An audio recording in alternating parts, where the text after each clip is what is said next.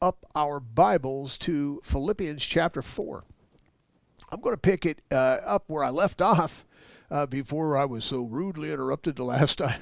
And, Paul, as we were reading, we're going to pick it up in verse 4 here, but Paul had just got done in encouraging whoever true yoke fellow was to help those women, and we talked extensively about that, who labored with him in the gospel and who were helpmeets for him, helping him to expand the kingdom of God there in Philippi. He mentioned Clement also, and others who were co-laborers with him, whose names, he said, were written in the book of life. Thus, he says here in verse 4, rejoice in the Lord always.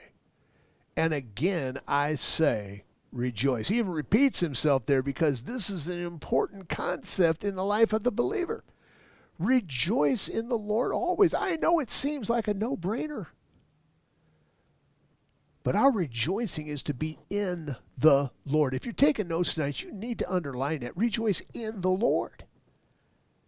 When my focus is on Jesus Christ and not on my circumstances, there's always cause for rejoicing.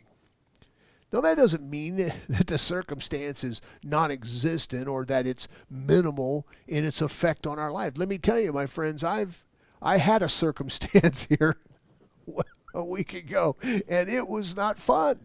It was not. And it brought things that were fearful with it.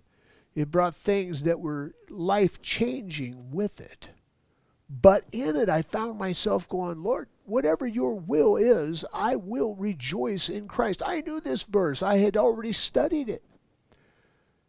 And man, it came in handy because all of a sudden, I found myself in a circumstance that could have easily distracted me from all that Christ has called me to do, but it didn't. The fact is that even with the direness of the circumstance at one moment last week, I just said, you know what? Whatever the Lord wills, I will follow. Not because I have no choice, but because I really genuinely want to. Therefore, and as I'm in that position of simply yielding to His sovereignty and His will, aligning my will with His, man, there's something. Then you begin to rejoice in all that Christ has done and all that He wants to do through you. I can rejoice in the Lord always, because in spite of me, in spite of my sin, in spite of my failures, in spite of all the times that I have failed Him, not only has He never once ever failed me, but He has written my name in the Lamb's Book of Life. And He did that from the foundation of the world. And that I am so thankful for the Lord tonight. That He's done for me all that He has done and continues to do. I will rejoice because my name is in the book of life. And if you're a child of God, you should rejoice in that too. If nothing, for nothing else. That's enough. In the Seder, we sing a song, it would have been enough. And even if the Lord had done all kinds of extraordinary, it would have been enough. The fact that He simply wrote my name in the book, that would have been enough for me.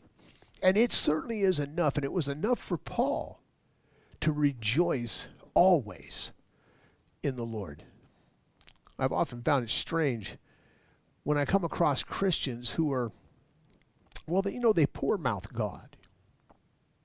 They're pouty face. My wife calls them pouty face. They sit around, they're all frowned and faced and always with a countenance of austereness, And I can only conclude when I see people like that, those who call themselves Christians anyway, that they are focused upon themselves. And if you're focused on yourself, I would understand why you would look frown. You should. It would be depressing. Most of us have a mirror. And boy, when you're focused on yourself, it's not going to put you in a very good frame of mind. Their lives they've allowed the circumstances of life to overwhelm them, and the cares of this life to distract them. Thus, they come across as extremely serious or even sad. I used to say that SAD's actually an acronym, and it means self-absorbance disorder. And it can. There's no doubt about that. But here the Apostle Paul is sitting in a Roman prison when he writes this. Keep this in mind. He's in the most dire of situations, having his freedom taken away from him, being chained to Roman guards, having a death sentence dangling over his head, and in what would seem to be, to most people, a hopeless situation. But what does he say? His admonition at that moment to each and every one of us, not just to the Philippians, but through the ages, he knew, the Lord certainly did, that it would come down to us. His admonition to us is to rejoice always in the Lord. Always means what, my friends? Always. Not just continuously, which is great, but in every way. Rejoice in the Lord.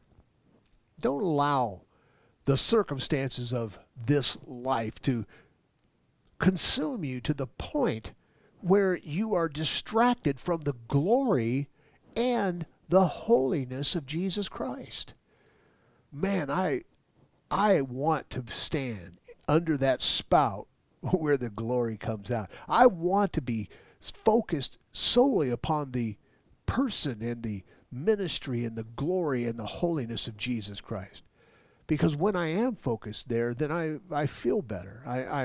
My joy is at its all-time high when I focus on the things of the world or on my own personal circumstances, or in the ministry on the circumstances of others, because they often come to us for prayer. Sometimes pastors can take that stuff on themselves and find themselves distracted and consumed and finding their joy robbed, even in the midst of trying to do something good. You have to protect yourself from that. You want to keep yourself in that place where you're solely focused upon the things of Jesus Christ in order that you might be able to rejoice in the Lord. Paul goes on there in verse 5, he says, "Let your moderation be known unto all men. The Lord is at hand." Now, when Paul was talking about moderation here, he was talking about having a lifestyle that's not given to extremes. And that is extremes in behavior, extremes in attitude, those type of things. The word in the Greek here is epikeis, and it literally means to be mild, gentle, patient, or as it's translated, moderate. I like the term even-keeled. It's not good to have your reputation of being an extremist in any way, shape, or form, not in the things of life. It's never a good thing for someone to run from one extreme to the other. We've probably all known people like that. Paul said, let your moderation, that is, let your even keelness, your level-headedness in the things of the Lord be known unto all men. Another way of putting it is, let your as far as your reputation is, when people think about you, they should think about your soundness in Christ. They should think about your level-headedness, your stability, if you will, your moderation. Sometimes people come off as just being unstable, even those who claim the name of Christ. Why? Because they're given to these exaggerated things, the way that they respond to things. Not good, Paul says. Let moderation be what marks your life as far as your attitude and the way that you live. The reason you want to be level-headed is because the Lord is at hand, he said. Don't allow yourself to get too engrossed in the things of the world. Don't allow the circumstances of this life to exasperate and then exaggerate your response one way or the other. Keep a biblical head on your shoulders. Nowadays, that is more important than any other time, I think, in history. You're living in a very important time, not just in church history, but in his history. I truly believe, my friends, that we are living in the last days. I know some people will say, well, Paul believed he was living in the last days. Yes, he did. No doubt. But it would be the Apostle Paul who would also give us prophetically those things that we were to look forward to, that we might know that we were living in the last days. My friends, those days, those things that he pointed to are upon us. And today,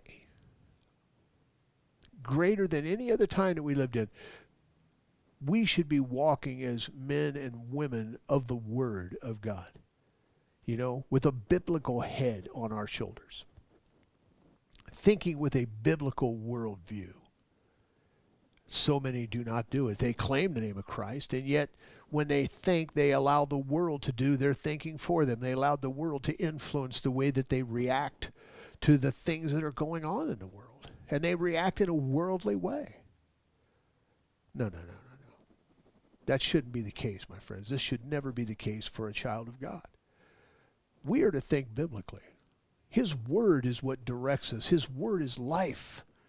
You know, it is spirit and it is life, and it is what directs me. You know, Jesus told his own disciples one time, he said, "Why call ye me Lord, and do not the things that I say?" You see, that's a rhetorical question. The answer's obvious. How can you literally call Jesus Lord? It's not his name. Lord is his designation. And it's his designation in my life if that's what I call him. And he said, "Why would you call me Lord if you're not going to do the things that I say?" We want to be found so doing. You know, even in the book of James, his half-brother said, "Be a doer of the word and not a hearer only, deceiving your own selves." There's many people who are deceived this evening, my friends. Many people who claim the name of Christ. Many people will call him Lord, Jesus said there in Matthew 7. Many will come to him in that day, on the day of judgment, and say, "Lord, Lord, didn't we prophesy in your name? Didn't we cast out devils in your name? And in your name didn't we do many wonderful works?" And he says, "I will say unto them, I never knew you. Depart from me, you workers of iniquity." Today, more than any other time, we need to be people of the Word. People who walk with a biblical worldview, whose attitude towards the Bible is that it is my director. It is my compass in this life. Not only in this life, but even in my worship, in the way that I approach God. I'm going to do it according to his word. As for me and my house, you know, we're going to serve the Lord, and we're going to do it according to his word now more than any time, my friend. Settle it in your heart, because I'm telling you, the time is coming. The persecution of the church is at hand.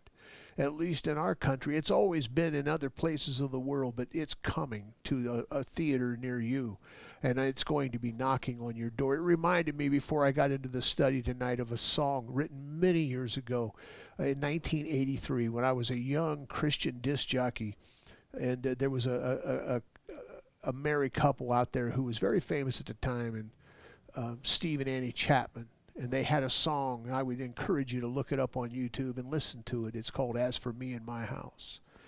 I think it was prophetic. I listened to it before tonight's study, and I was brought to tears, really. Because that time is here. That time is here. You know, I've been teaching the Bible for many, many, many, many years. And I've always believed, my eschatology has always been that we are at the door. I knew that, but I have to admit, deep in my inner self and deep in the deepest parts of my heart and of my thinking, even though I wanted to see the coming of the Lord, even though I wanted to be a part of the rapture of the church, I probably didn't really believe that I would. I thought, oh, it's close, you know, but too many things would have to happen in order for these things to come to pass, and there's not enough time, you know, in my life to see that happen. Oh, I couldn't have been more wrong. I couldn't have been more wrong. We're seeing things change at such a rate, so fast, seemingly overnight.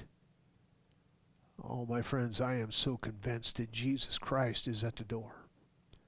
He's patient not willing that any would perish, but that all would come to repentance. And I think that he is giving the church a wake-up call. You can hope for a next great awakening all you want. I'm hoping for that one great awakening, that one get-up morning, when the Lord says, come up hither. I believe it's close. I really do. I do. I believe it with all my heart. You know, thus we want to walk biblically, level-headed, even-keeled. Let your moderation, Paul said, let it be known unto all men, you know, because they're going to need somebody who is steadfast and stable to come to when they want answers. Let it be you. Be ready to give an answer to every man who will ask of the hope that lies in you. Thus he says in verse 6 here, be careful for nothing. If you're taking note, my friend, write it down.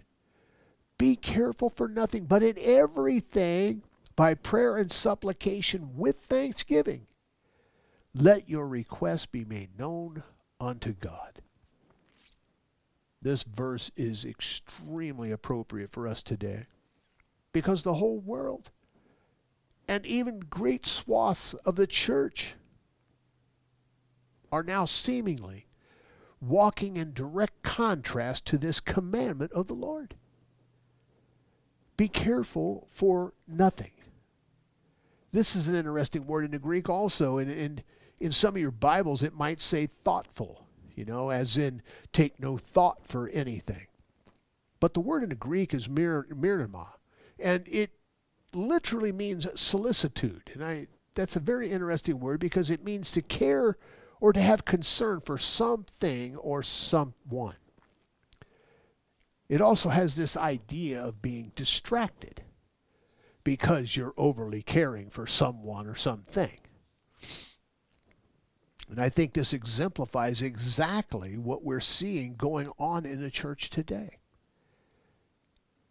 in which there are seemingly invisible things inflicted upon the world that are this great threat. And many within the body of Christ have been given over to solicitude because of it. Because they're given over to solicitude, they are distracted from their obedience to the things of God. And it supersedes their obedience to the things of God. Being overly careful for anything, my friends, will rob you of a blessing. It just will. Worry and fear are distractions that will rob you of your joy in the Lord. It often reminds me of the disciples. You remember the story after the resurrection of Jesus Christ, you know. That morning the women had run to the tomb, and, you know, they came back rejoicing that the Lord had risen from the grave. You know, and they were sharing this with the disciples. However, Thomas, you know, he blew off that report. He said, oh, it's hogwash. There's no way.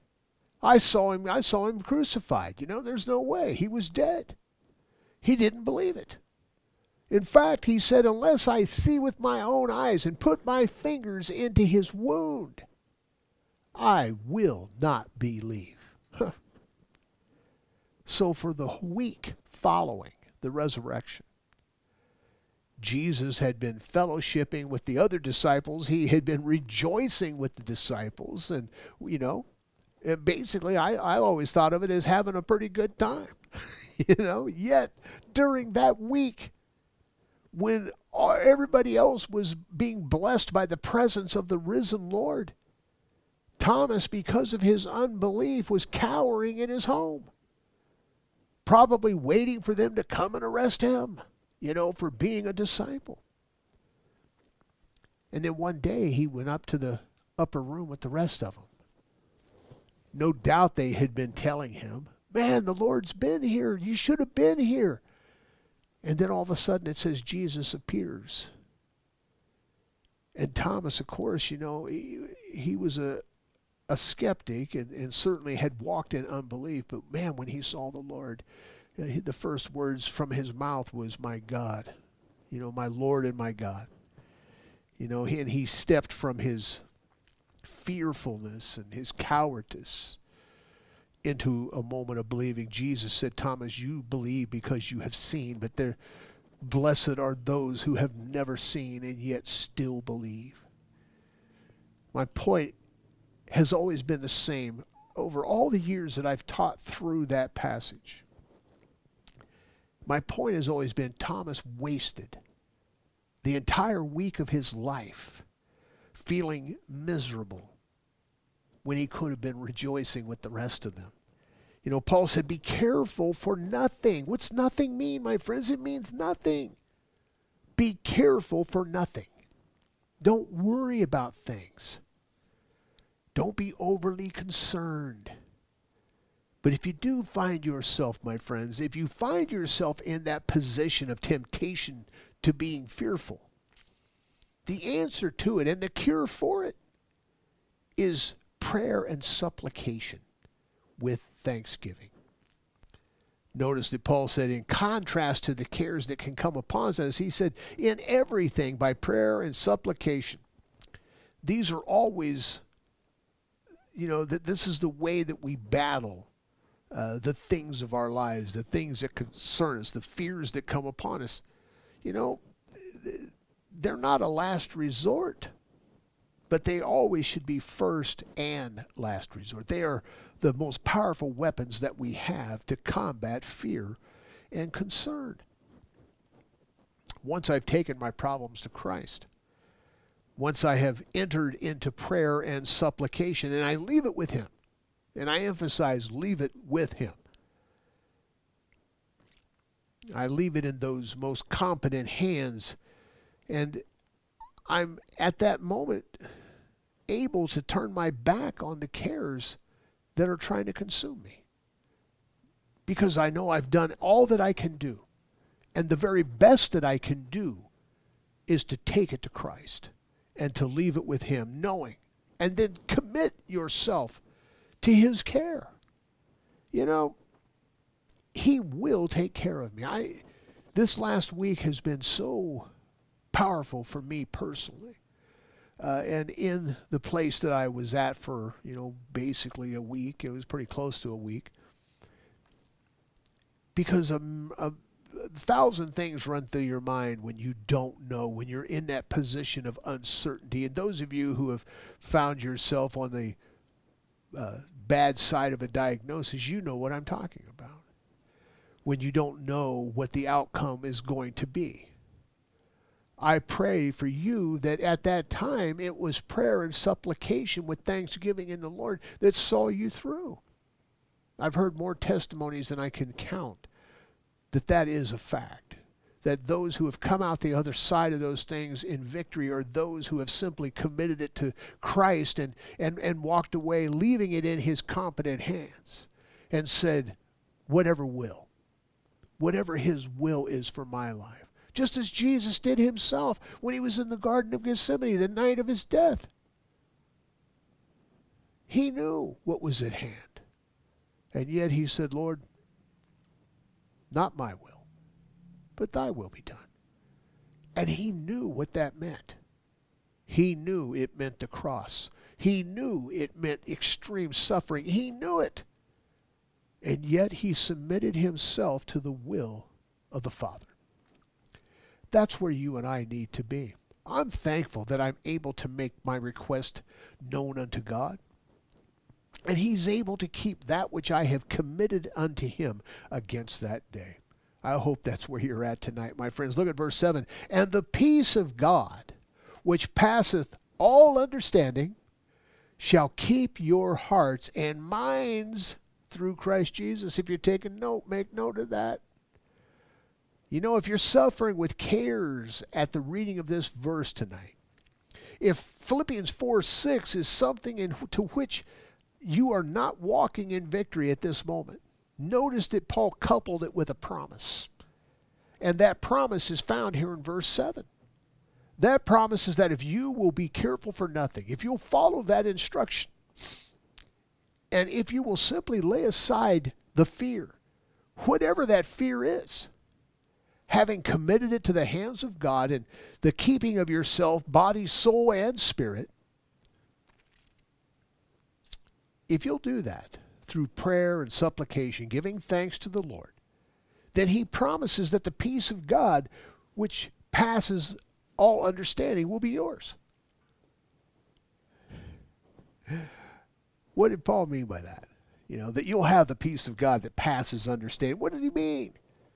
Well, personally, I'm convinced that he meant that it's not that you don't or won't understand the peace of God, but when you're walking in the peace of God, having given everything to the Lord and, done what you're supposed to do, and you're now walking seemingly carelessly, when you're doing that, those who see you doing it will not understand your peace that you have in Christ. They're not going to get it. They're going to see the turmoil that you've been through, and they're going to think that you should be concerned. You should be worried. You should be doing the things that those who are fearful do. And yet, you're walking over coals of fire. You're walking through the heat of the moment, and yet seemingly with no care for your own safety or no care for the things of this world, yet you are trusting solely in the grace and in the sovereignty of God. And they're going to look at you like you're crazy. And they're going to say, we don't understand that whatsoever. Thus, if you will walk in courageous fearlessness in the things of God, he says you will have the peace of God that passes all understanding. Because you're walking in the peace of God, that peace shall keep your hearts and mind, he said. Fear is up here. That's where it's at. And he says the peace of God will keep your hearts and mind. And mind. Perfect peace has he whose mind is stayed on thee. Wow. That's where we want to be, my friends, especially in this time that seems to be a time of fear, a time that has come upon the world and the church. We want to walk in the peace of God that surpasses understanding. And when you do that, the peace of God will give you peace of mind also. Look at verse 8. He says, finally, brethren, whatsoever things are true, whatsoever things are honest, whatsoever things are just, whatsoever things are pure, whatsoever things are lovely, whatsoever things are of a good report, if there be any virtue, and if there be any praise, think on these things. If you're taking note, underline that, think on these things. Make note of that. Isn't it amazing how Paul knew the simple meme that we understand today, garbage in, garbage out? What I mean by that is that we are victims often of the things that we tell ourselves, or in the case of today, the things that other people tell us. Consider, if you will, the entire social news media of today. I remember listening to a sermon way back in the 80s. I believe it was Pastor Chuck who was teaching on this very same passage. And he began to point out the negative message that the major news outlets of that time and that era were thrusting upon the people, and the impact that it was having upon the children of God, and how it brought about a culture of negativity and violence. That was in the early 80s. I agreed with him then. But I can tell you that it is 1,000 times fold truer today than it was at that time. I remember back in the early 90s, I was at a pastor's conference in Murrieta, Hot Springs, Calvary Chapel guys. And it was early in the internet period, when people were getting up their websites. And I remember standing with a group of pastors, and they were all talking about the internet. It was a new thing and a new opportunity of ministry, they said. And I remember one of them looking over at me, and they said, well, does Calvary Chapel Zanesville have a website? And I go, yeah, we got one. I'm just not sure how I feel about it. And one of the guys went, what are you talking about? I said, well, I can't really reconcile it with Scripture, to be honest with you. I'm having a hard time with it. Well, what are you talking about? It's a great opportunity to preach the gospel. I said, well, yeah, I know. But what James says in his book is truer than anything to me, because that's the Word of God. He said that you cannot get salt water and fresh water from the same spigot.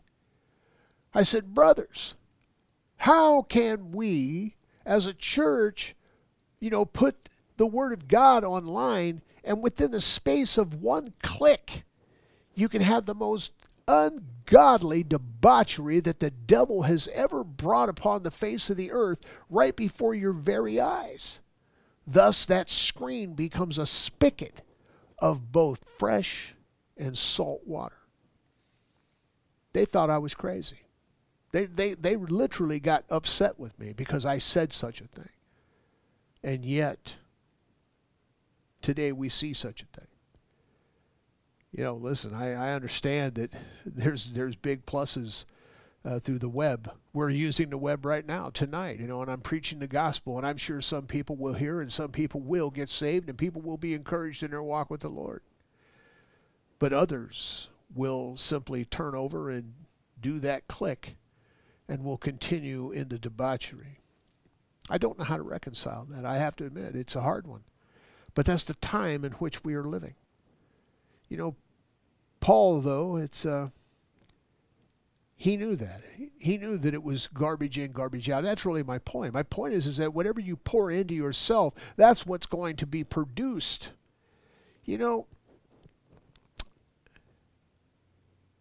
Well, let me read you a verse. This is in Luke chapter 6, verse 45. Here's what Jesus said. Jesus said, a good man out of the good treasure of his heart brings forth that which is good. An evil man out of the evil treasure of his heart bringeth forth that which is evil. For out of the abundance of the heart the mouth speaketh. Now I realize that the context of this passage is really dealing with, I believe personally, the election of God. But I do think that we can make application of it in that whatever we draw from, that is, whatever we have placed in our hearts, will dictate our words and our actions. In Proverbs 4:23, Solomon told us to keep thy heart with all diligence, for out of it are the issues of life. So you're to guard your heart, my friends. Watch it. Watch what you allow to be planted in it. This is why Paul said, whatsoever things are true, whatsoever things are honest, whatsoever things are just, whatsoever things are pure, whatsoever things are lovely, whatsoever things are of good report, if there be any virtue, and if there be any praise, think on these things. Now, if you read those things carefully, you will notice that every one of them is an attribute found in the person of Jesus Christ. They're attributes of his nature. They exemplify who Jesus really is.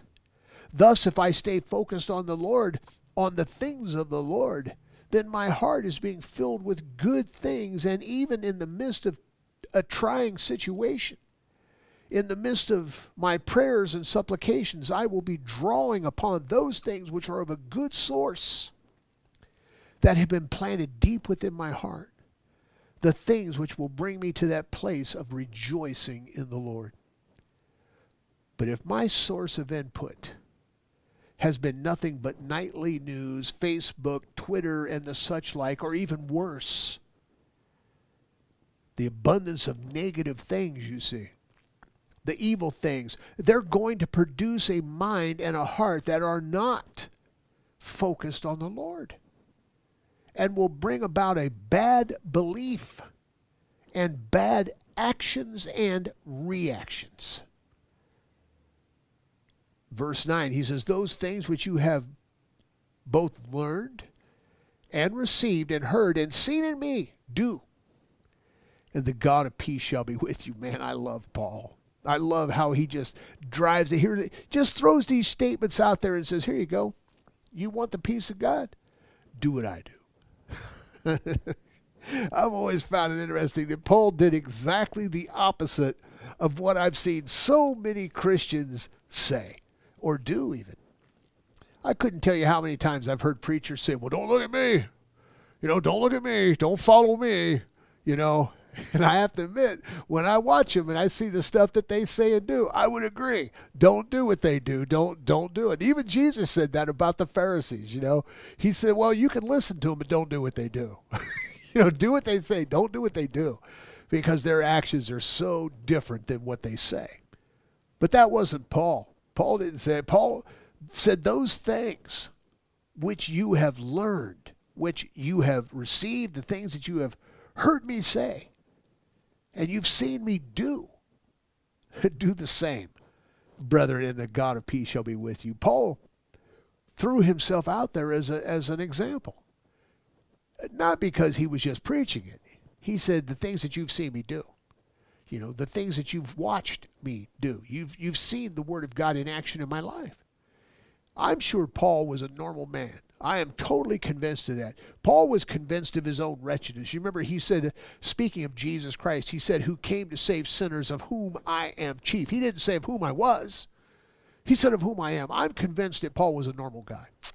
I'm convinced that Paul had his own failures.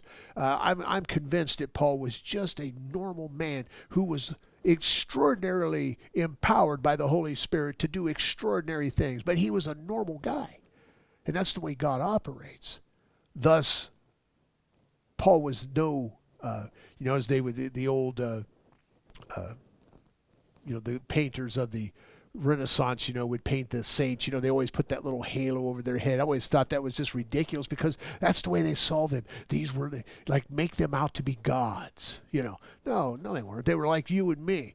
They were knuckleheads, and that's why God used them, because it's always God. And thank God that they were normal, because there's hope for you and me. Paul was a normal guy, and yet he was able to say, the things that I've said, the things that I've taught you, the things that you have learned from me, because you've seen me do them, imitate that. Do that. And the God of peace will be with you. Paul simply lived what he believed. There's the key. He lived what he believed.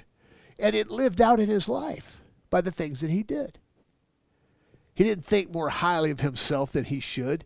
He understood his own vulnerability. He understood his own wretchedness. Yet, the things that he taught pointed to the sufficiency of Christ. The things that he said declared the sovereignty of God. And the things and the way that he lived declared his dependency upon all the former. And how his total dependency upon nothing but Jesus is what gave him the great peace in the middle of tribulation, which is where he was at when he wrote this. Thus, he didn't say it arrogantly. He wasn't lifting himself up to be anything. He was simply stating the fact that those things which you have both learned and received and heard and seen in me do, and the God of peace shall be with you. My friends, is the God of peace with you tonight? If you're listening to this statement, this sermon by radio, where do you stand with Jesus? Maybe you've claimed the name of Christ all your life. Maybe you are like those people in Matthew 7. You say, Lord, Lord, and you've done many wonderful things in this life. But you know that your life is a double standard. You know that you say one thing and do something else. Have you ever led anybody to Jesus Christ? Have you ever been used in a way that would let you know that your life is where it needs to be? You see, God won't use vessels that he cannot use. He doesn't use double-tongued people. He doesn't use double-minded men. He just doesn't. He uses men and women who are steadfast, confidently clinging to all that Jesus Christ has done. They're not arrogant. They're not pointing to their own righteousness. Certainly not. But they're pointing to the righteousness of Christ. And it shows in their life, and it shows in the things that they do. They're servants of God. Is that your testimony, my friend? Is that where you're at tonight? Listen, everybody, if you're a Christian, everybody has a story.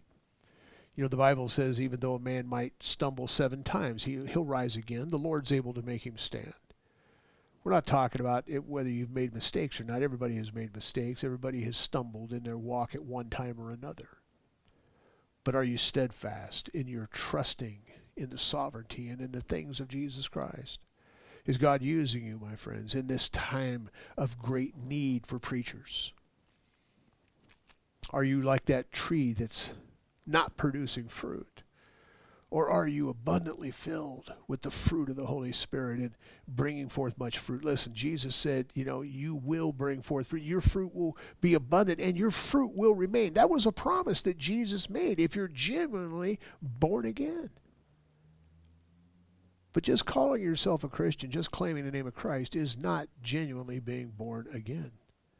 It is a life that is changed. If any man be in Christ, the Bible tells us he is a new creature. Old things are passed away. Behold, all things are become new. And then you become a tree that is fruitful. If you go to an orange tree, you get oranges. If you go to an apple tree, you get apples. If you go to a Christian tree, you should get other Christians. Have you led anybody to the Lord? Listen, my friends, if you've never given your life to Christ, I want to encourage you this evening. There's the ABCs of salvation we call, you just simply have to acknowledge that you're a sinner, that you're in need of a Savior. And my friends, there is a judgment coming upon this earth that you do not want to be a part of. Jesus said it's not his will that any would perish, but that all would come to repentance. You acknowledge that you're a sinner. Be on the Lord Jesus Christ, he says, and you shall be saved. Confess with your mouth that he is the Son of God and that God has raised him from the dead, and you shall be saved. It's that simple. So I encourage you, to ask the Lord for forgiveness. Repent, the Bible says. Change your mind. Turn from your sin and turn to the ever-living God, which is Jesus Christ, and receive the salvation which is by grace alone. And if you have been playing with God, my friends, if you're simply playing with the name Christian, then I encourage you, quit that. Get serious about your walk with the Lord. And allow the Holy Spirit, beg the Lord, get on your face before God, if that is your testimony, and ask him for the empowering and for the baptism of the Holy Spirit, that you might live the type of exemplary life that Paul the Apostle did, so that you too might be able to turn to others at any given point and say, do what I do, brethren, and the God of peace shall be with you.